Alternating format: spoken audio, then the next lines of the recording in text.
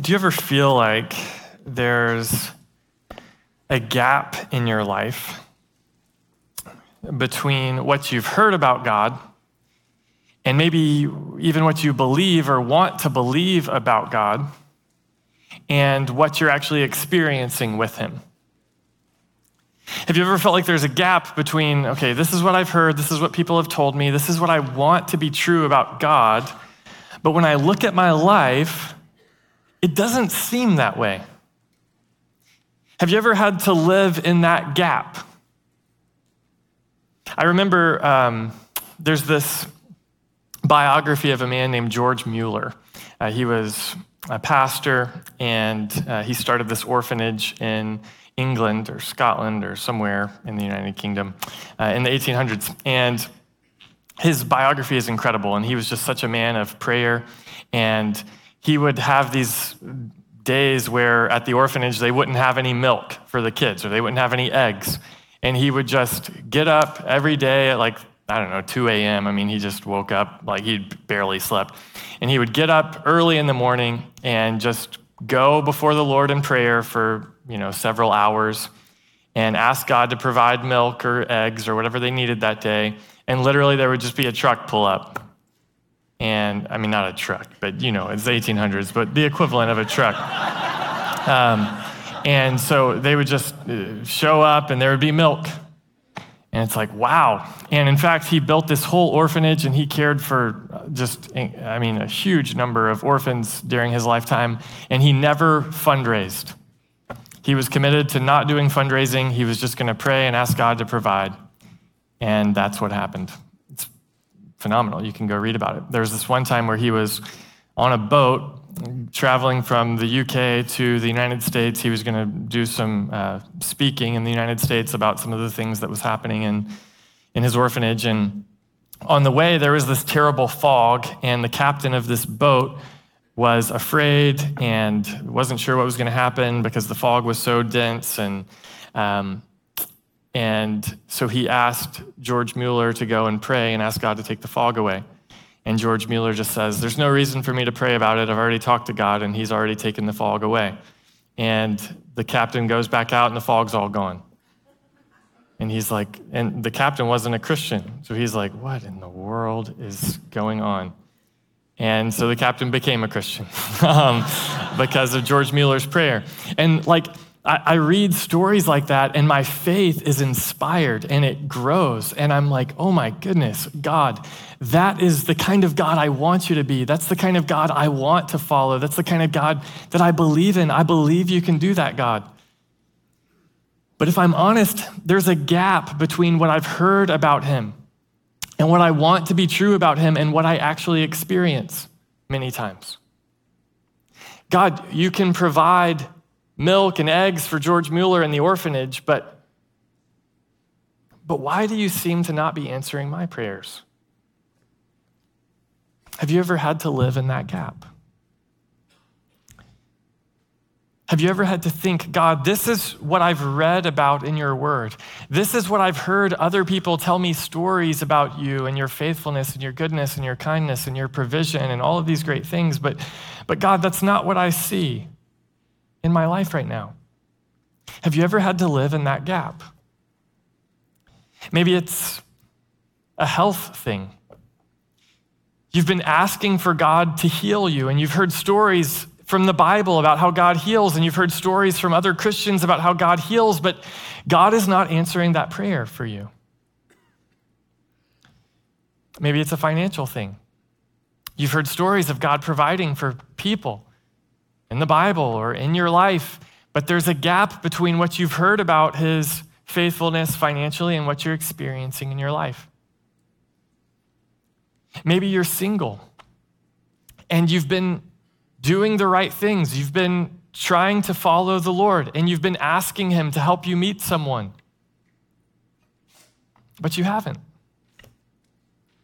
And you've got friends who have met someone and they didn't even pray about it.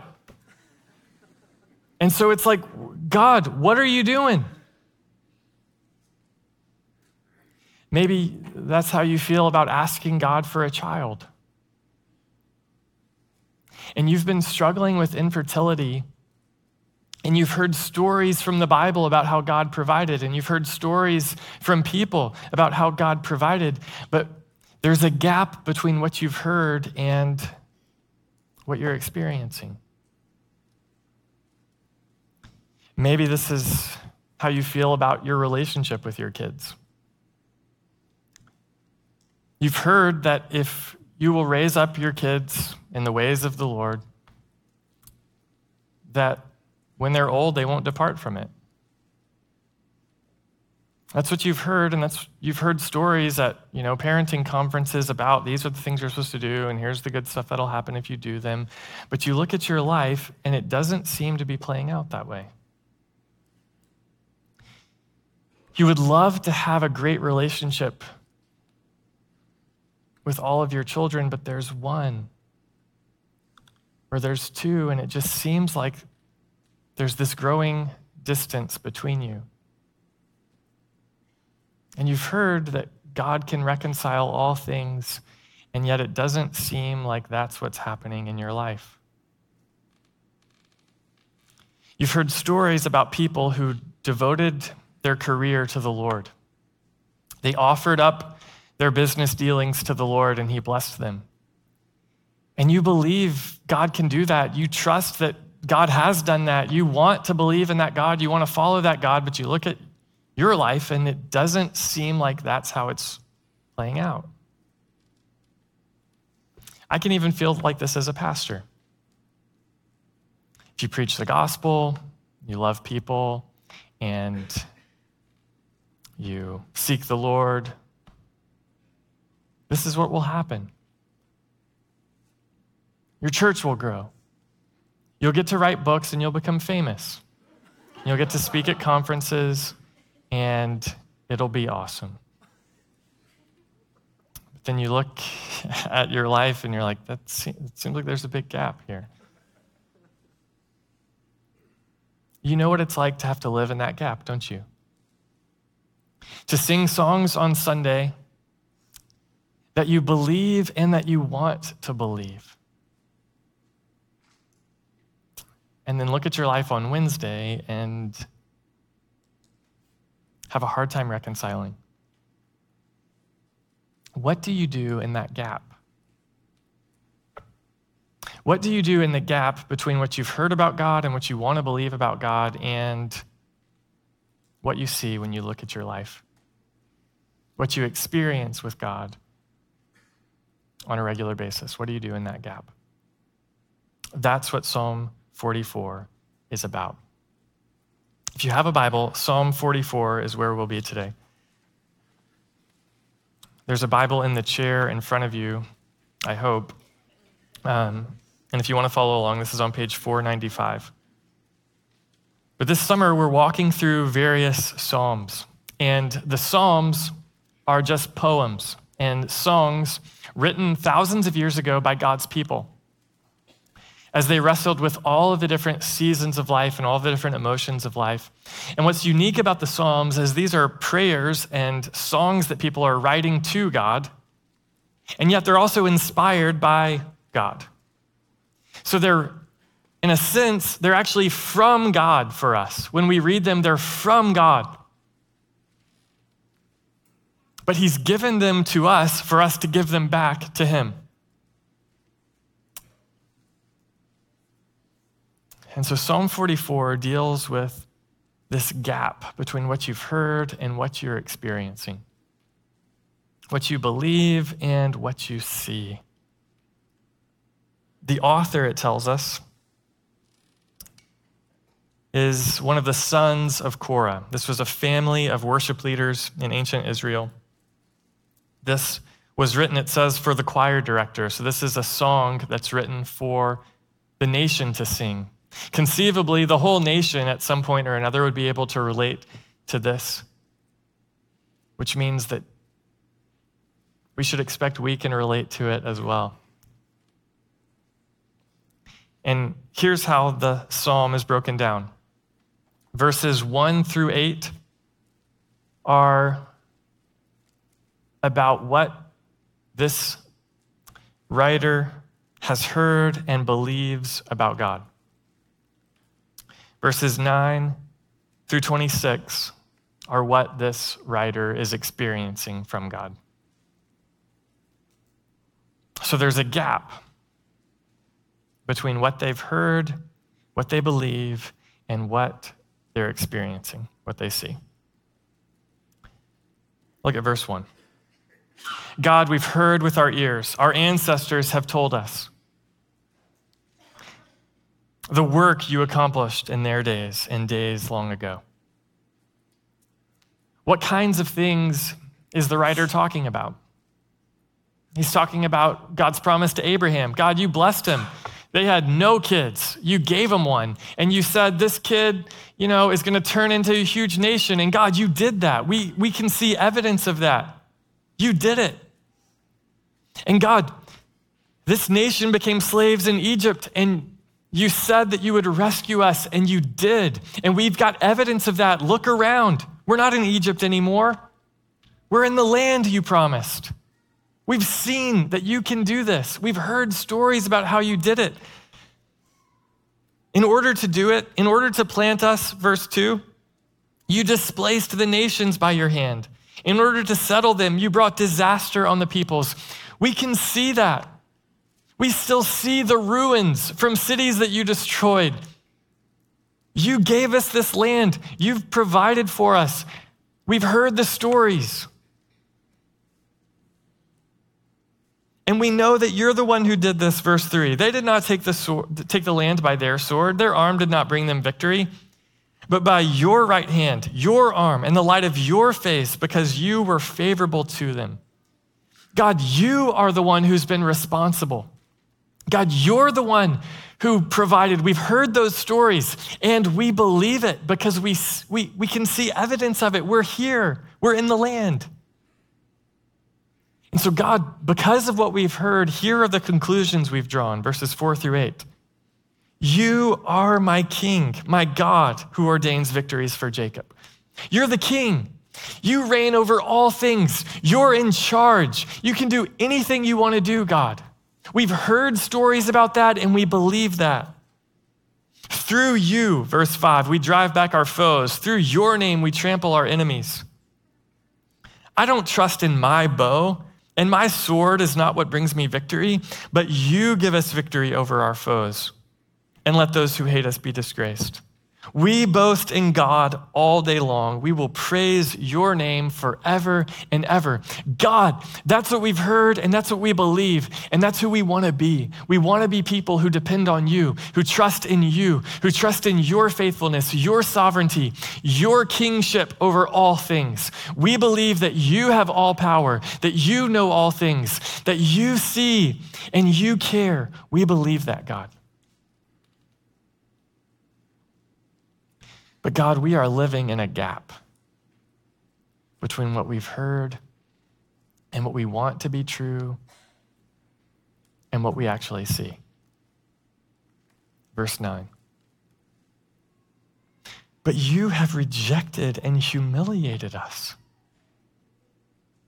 You do not march out with our armies. God, we've heard about how you displaced the peoples to give us the land. You marched out with the armies of our ancestors. We've heard the stories. We can see the evidence. But God, you don't do that anymore. Verse 10, instead, you make us retreat from the foe, and those who hate us have taken plunder for themselves. What in the world? They should be retreating, but we're in retreat. Verse 11, you hand us over to be eaten like sheep and scatter us among the nations.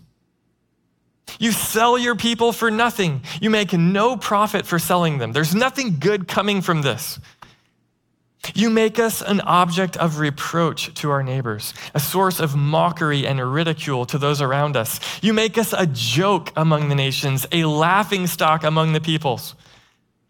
People literally look at us and say, you're still following that God?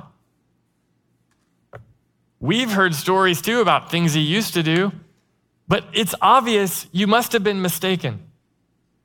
He doesn't do that stuff anymore. If he could do that, would I be able to do this and this and this to you? If your God is so powerful and has promised you this land, why have you lost all of these games? Why have you lost all of these battles? Why are you in retreat?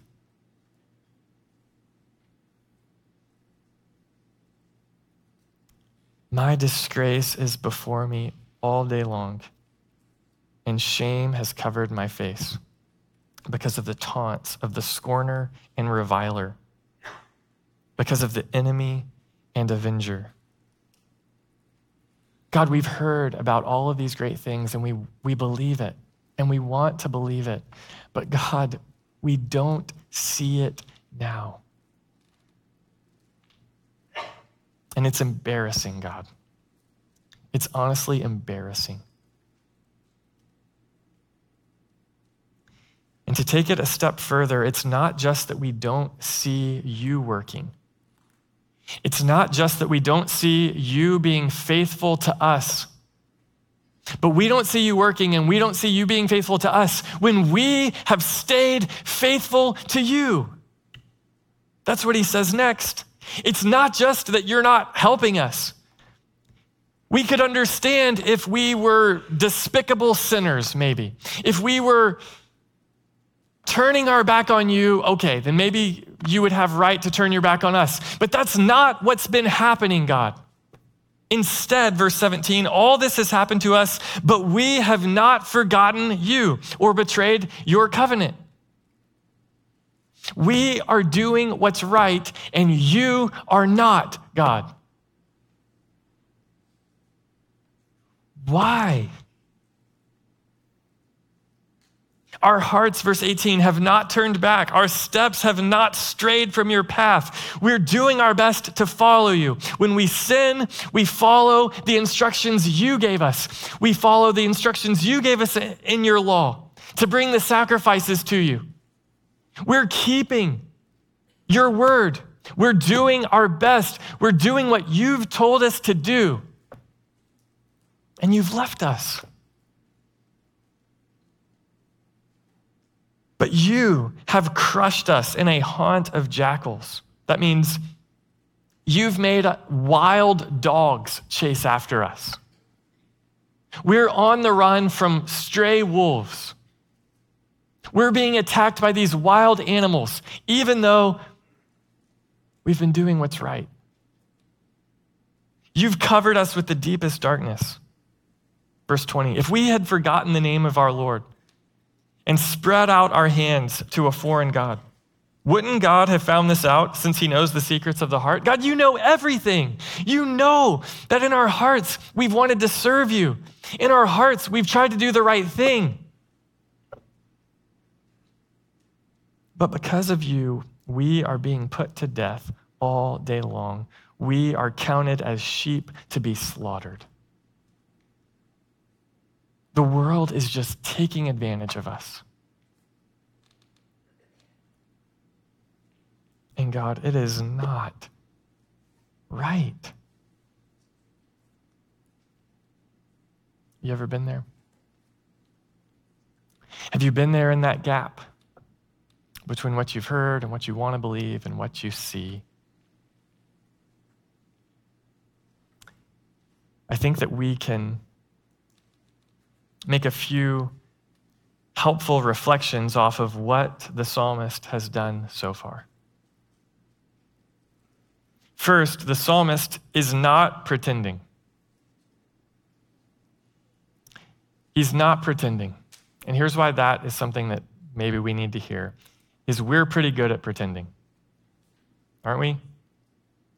We feel like God's not coming through for us, but you feel bad saying it, and so you fake it. You show up on Sunday and you're just like, I'm going to put on a happy face. And I'm not going to talk about it to anyone.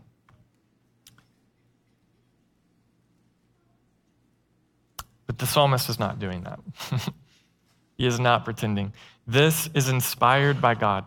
This psalm is given to us from this psalmist as he was carried along by the Holy Spirit, which means God is okay. God is okay with your honesty. We want to be a church that's okay with your honesty too. We don't want to be a church of fake, two-faced pretenders.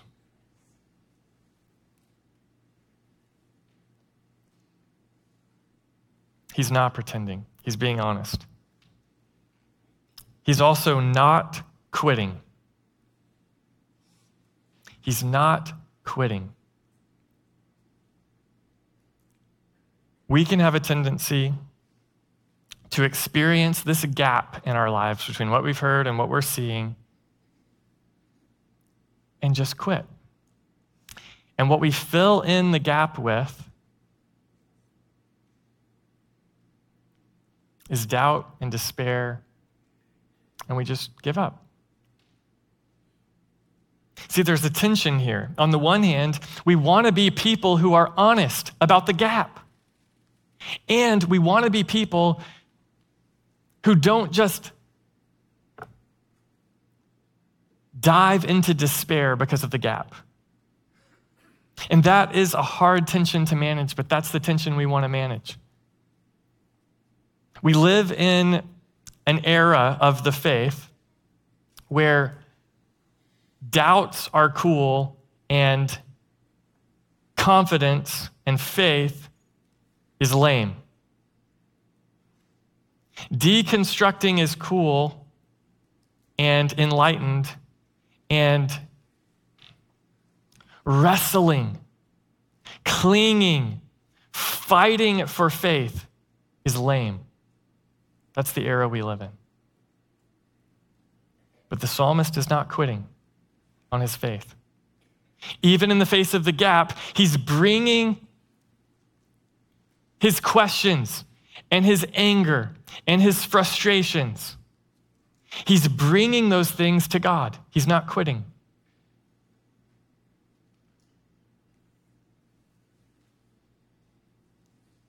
He's not pretending. He's not quitting. Instead, he is wrestling. He's wrestling. And he's wrestling by asking honest questions. Why has God forgotten us when we haven't forgotten him? Why has God gone to sleep on us when we haven't fallen asleep on him? Why has God abandoned us when we haven't abandoned him? These are honest questions. These are the kinds of questions that you ask to stay in the fight. But he's also honestly confronting a lie. Underneath these questions, why has God forgotten us when we haven't forgotten him? Why has God abandoned us when we haven't abandoned him? Why have we been doing what's right and God is not doing what's right? Underneath this question, all of these questions, is this psalmist wrestling with a lie that we are all tempted to believe during the gap. And here's the lie: that God's blessing is based on my goodness. God's blessing is based on my goodness. If I have enough faith and if I have enough good works, then God will bless me. If I do enough of the right things, then God will do good things for me.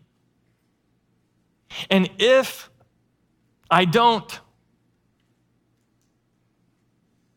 then I should not expect God's blessing on me. Now, on the one hand, there's a principle there that is true, that we do reap what we sow. If you sow good things, generally speaking, you can expect good results in your life. That's a principle. But it is not an absolute guarantee. It's a principle, it's not a promise. And here's why that's so important to know. Because when you are facing the gap, when you're minding the gap, to be British, when you're minding the gap, it is easy to live by that lie. God, if I had more faith, you would heal. God, if I had more faith, if I was more obedient, then I'd be married by now. God, if I was more submitted to your will, then my kid would not have wandered. God, if I had submitted my company to you, you would have blessed it.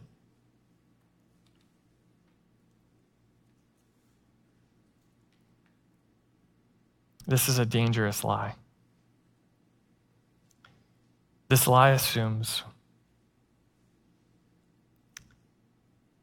that God's blessing is based on our goodness, that with enough faith, with enough trying our best, God will do good things for us. And this is just not true. And for some, this results in despair. Because the reason that things are happening to you is because you suck so much. And I say that a little tongue-in-cheek, and you laugh, but honestly, there are some people in the room today who believe that. And you're in total despair.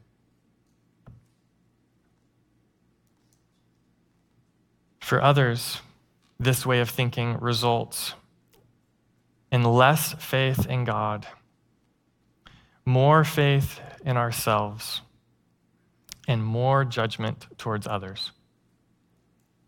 I was talking to a business leader, business owner, a few months ago. He's not in our church, so everybody's off the hook. But he was talking about the reason that his company had grown so much, and he said, my wife and I just prayed every morning before we went to work, and God blessed our company. And he was saying it to mean that, well, he's done this. He was trying to give God the credit. But as he continued to talk about it, I think it became obvious even to him that what he had come to believe is that he was manipulating God.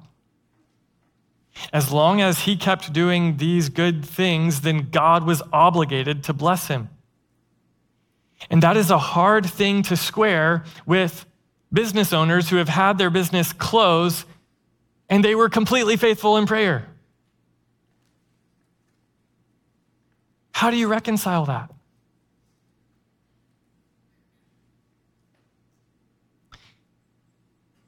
This psalmist is wrestling with that lie.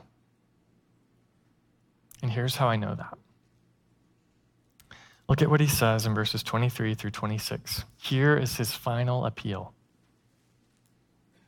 He says, wake up, Lord. Why are you sleeping? Get up. Don't reject us forever.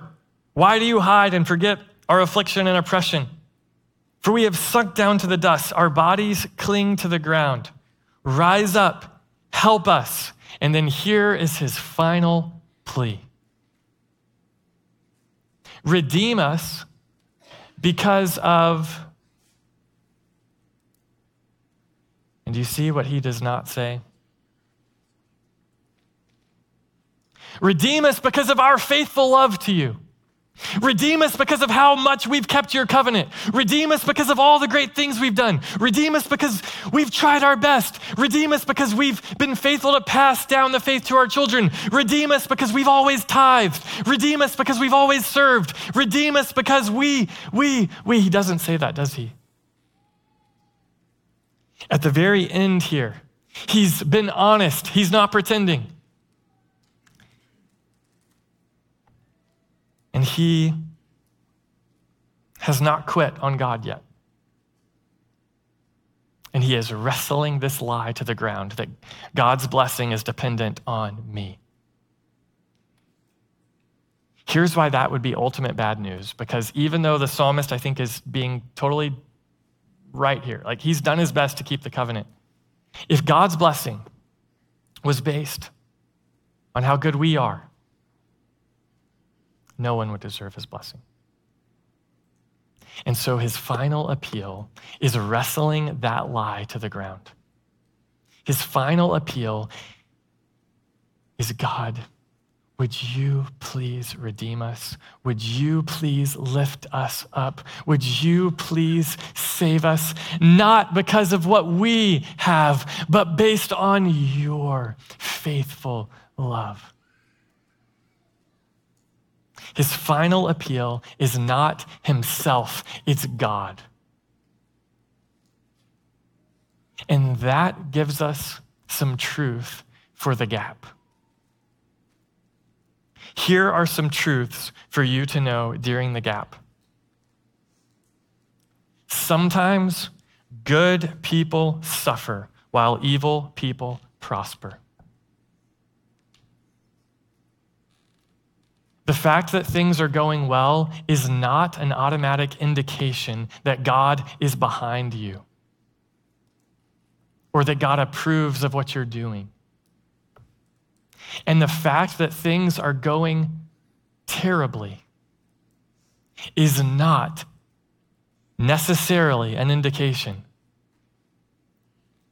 that God is opposed to you or displeased with you. Sometimes good people suffer while evil people prosper. That's a truth for the gap. Here's another truth for the gap. There may be a delay between your suffering and your salvation. There may be a delay between your suffering and your salvation. Here's what I mean. Your moment of need and your moment of crying out to God may not result in immediate deliverance. There may be a delay. Here's another truth for the gap. Even still, God remains king. He is sovereign. He is still powerful and in charge, even when life falls apart. How do you reconcile those things? I don't know. I went to high school camp for a couple of days, and we were having a great discussion with a group of freshmen about that question. And one of the leaders who was sitting there is this wise woman in our church.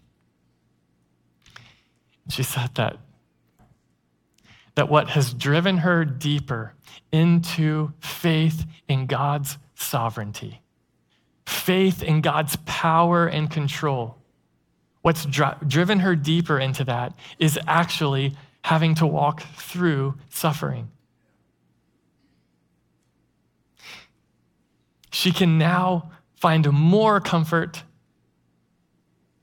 and she has greater confidence and courage in her suffering as a result of desperately clinging to God's sovereignty. We see the psalmist doing that. Verse 4, you are my king, my God. That hasn't changed just because of verses 9 through 26. That's a truth for the gap. God remains king. Here's another truth for the gap.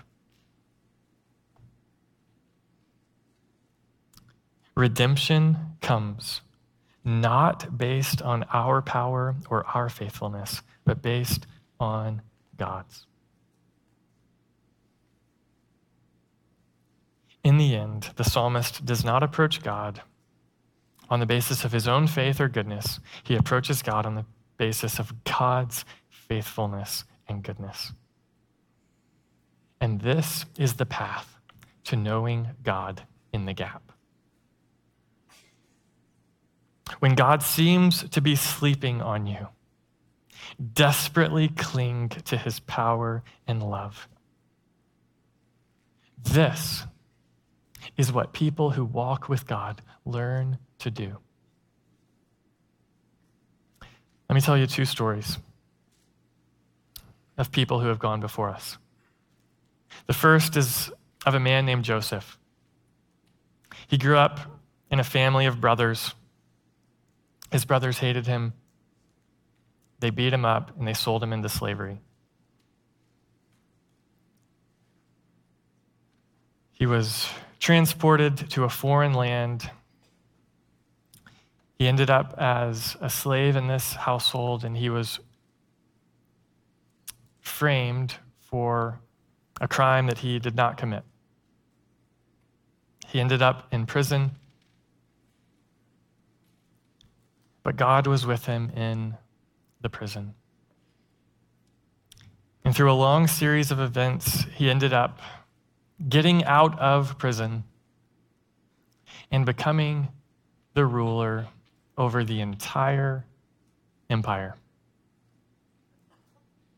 And later, he had an opportunity to get back at his brothers. And instead, he forgave them. And here's why. Here's what he learned. Genesis chapter 50, verse 20. You planned evil against me. God planned it for good, to bring about the present result, the survival of many people. Throughout Joseph's life, he did the right thing, and for the majority of his life, bad things happened to him in return. But in the end, he was not bitter because he had come to trust. He had come to cling to God's power and love. He realized that even though all this evil was being done to me, God somehow was working it together for a good result. Let me tell you the story of another guy. His name is John. He goes by John the Baptizer. And there's never been a human more faithful to God. Let me rephrase. There's never been just a human more faithful to God. Jesus said that John the Baptist was the greatest man besides himself. He was excluding himself, I think, from that category. And John the Baptist was the forerunner to Jesus. He's the one who prepared the way. He told everybody, Jesus is the one who is to come. Jesus is the Messiah. You should follow Jesus instead of me. You should go after Jesus. Jesus is the one that all the Old Testament was pointing to. Jesus is the one that has come to save the world from their sins. Trust in Jesus. That's who John the Baptist was. And he built this incredible following. And then he got arrested. And he was in prison, waiting to die. And then he received news that Jesus had been healing random people that were Gentiles. And he received that news, and it concerned him because doesn't he know I'm in prison? If he's the Messiah who's come to do what we thought he was going to do, if he's the Messiah who I've heard about and I've believed and I've even hoped in, why is there a gap now between what I've heard and what I've told people and what I'm seeing? Why am I in prison? So he sends these messengers to Jesus to ask him a simple question. This is Luke 7. Verse 18, then John's disciples told him about all these things, how Jesus is healing randoms. And so John summoned two of his disciples and sent them to the Lord asking, are you the one who is to come, or should we expect someone else? Do you see what's happening to him in this moment? He's having a hard time squaring what he's heard about and what he's believed before with what he's seeing now. And so the same guy who used to be proclaiming Jesus is the one who is to come, Jesus is the one that was promised, is now asking, are you the one? Or should we expect someone else? Here's how Jesus responds to him. He replied to them, verse 22, "Go and report to John what you have seen and heard. The blind receive their sight, the lame walk, those with leprosy are cleansed, the deaf hear, the dead are raised, and the poor are told the good news." So that's all the stuff I'm doing. Is that what John's concerned about? And then Jesus ends with a promise. "Blessed is the one who is not offended by me." Or blessed is the one who doesn't fall away on account of me. Blessed is the one who does not look at me in the gap and think, okay, then the things that I've heard about and the things I've believed and wanted to be true must not be true because of what I see Jesus doing. The one who is not offended by Jesus, the one who does not fall away because of Jesus will be blessed. That is, in the end, something good will happen to you. And the disciples had the opportunity to watch this play out. The disciples were beginning to learn how to trust Jesus and how to follow Jesus. And one day they find themselves in a boat on a lake, and this terrible storm arose. And these were experienced boatsmen, and they were afraid for their lives. And they plead with Jesus. Verse 23, "Wake up, Lord. Why are you sleeping? Get up. Don't reject us forever. Don't you even care that we're going to die?" And Jesus gets up. And he rebukes the storm, and it stops. And then he looks at them and says, "Where is your faith? Where is your faith?"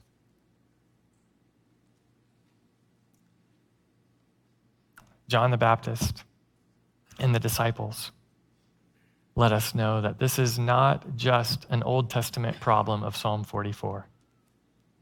This is an all-time problem. There will be times in your life where there is a gap between what you see and what you've heard, between what you believe, what you want to believe, and what you're experiencing. And Jesus tells John and he tells his disciples, hey, look at me. And what you see from me, don't let it cause you to fall away. And so what do we see in Jesus if we look at him? In the gap between what we've heard about God and what we want to be true about God and what we're experiencing, in the gap, if we look at Jesus, what will we see? And what we will see is not just a Savior who can stand in the boat and calm the storm, but what we will see is a Savior who also has to plead with God, wake up. All this has happened to me, but I have not forgotten you or betrayed your covenant. My heart has not turned back. My steps have not strayed from your path, but you have crushed me in a haunt of jackals and have covered me with the deepest darkness. What we see in Jesus is someone who knows what it's like to have to read Psalm 44. What we see in Jesus is not just someone in the boat during a storm who can calm the storm, but what we see in Jesus is someone on a cross someone who has been perfectly obedient, someone who has been perfectly faithful, and yet suffers a curse rather than a blessing. And just like Joseph, Jesus can look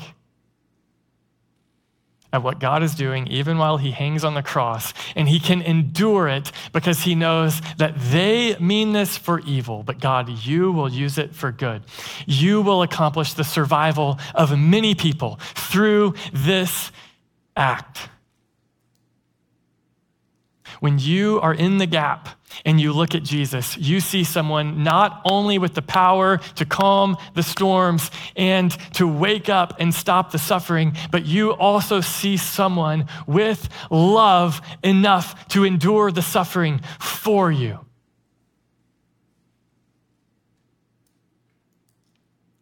So when you are in a gap between what you've heard about God, what you believe about God, and what you're experiencing from him, trust in God's faithful love demonstrated through Jesus. Romans chapter 8 goes like this. The Apostle Paul says, "Who can separate us from the love of Christ? Can affliction or distress or persecution or famine or nakedness or danger or sword?" This is a famous verse. And he could just skip to verse 37. But he doesn't. Here's what Paul does instead. Is he quotes from Psalm 44. Verse 36 is a quote from Psalm 44. Here's what Paul's doing. He's saying, New Testament Christian, if you ever feel like Psalm 44 is true about you, if you ever feel like persecution that you're experiencing, or the famine that you're experiencing, or the nakedness that you're experiencing, the lack of resources, if you ever feel like the danger that you're in, or the sword, the war that you're enduring, if you ever feel like those things mean that God has turned his back on you, or that God and his love have abandoned you, or that what you've heard about God and what you want to believe about God, if you're ever tempted to think that because of what you're experiencing, that those things are not true, then just like the psalmist in Psalm 44, plead for God's faithful love. And guess what? God and his faithful love are yours in Christ Jesus. Can any of these things separate us from the love of Christ? Verse 37, no. In all these things, we are more than conquerors through him who loved us. For I am persuaded that neither death nor life, nor angels, nor rulers, nor things present, nor things to come, nor powers, nor height, nor depth, nor any other created thing will be able to separate us from the love of God that is in Christ Jesus our Lord. So in the gap, do not lose heart. Let me pray for you. Father, thank you for sending us your Son. Thank you for being the King over all things. God, would that truth comfort us today? God, thank you not only for being the King, but also being the suffering servant. Jesus, we praise you for going to the cross. Jesus, we praise you for enduring the hostility and the shame. We praise you, Jesus, for experiencing the curse of sin so that we might experience God's blessing. Holy Spirit, we praise you for raising Jesus from the dead and offering us eternal life. And Spirit, we ask that you would hold us, keep us. It's in Jesus' name that we make this appeal. Amen. Would you stand and sing with us?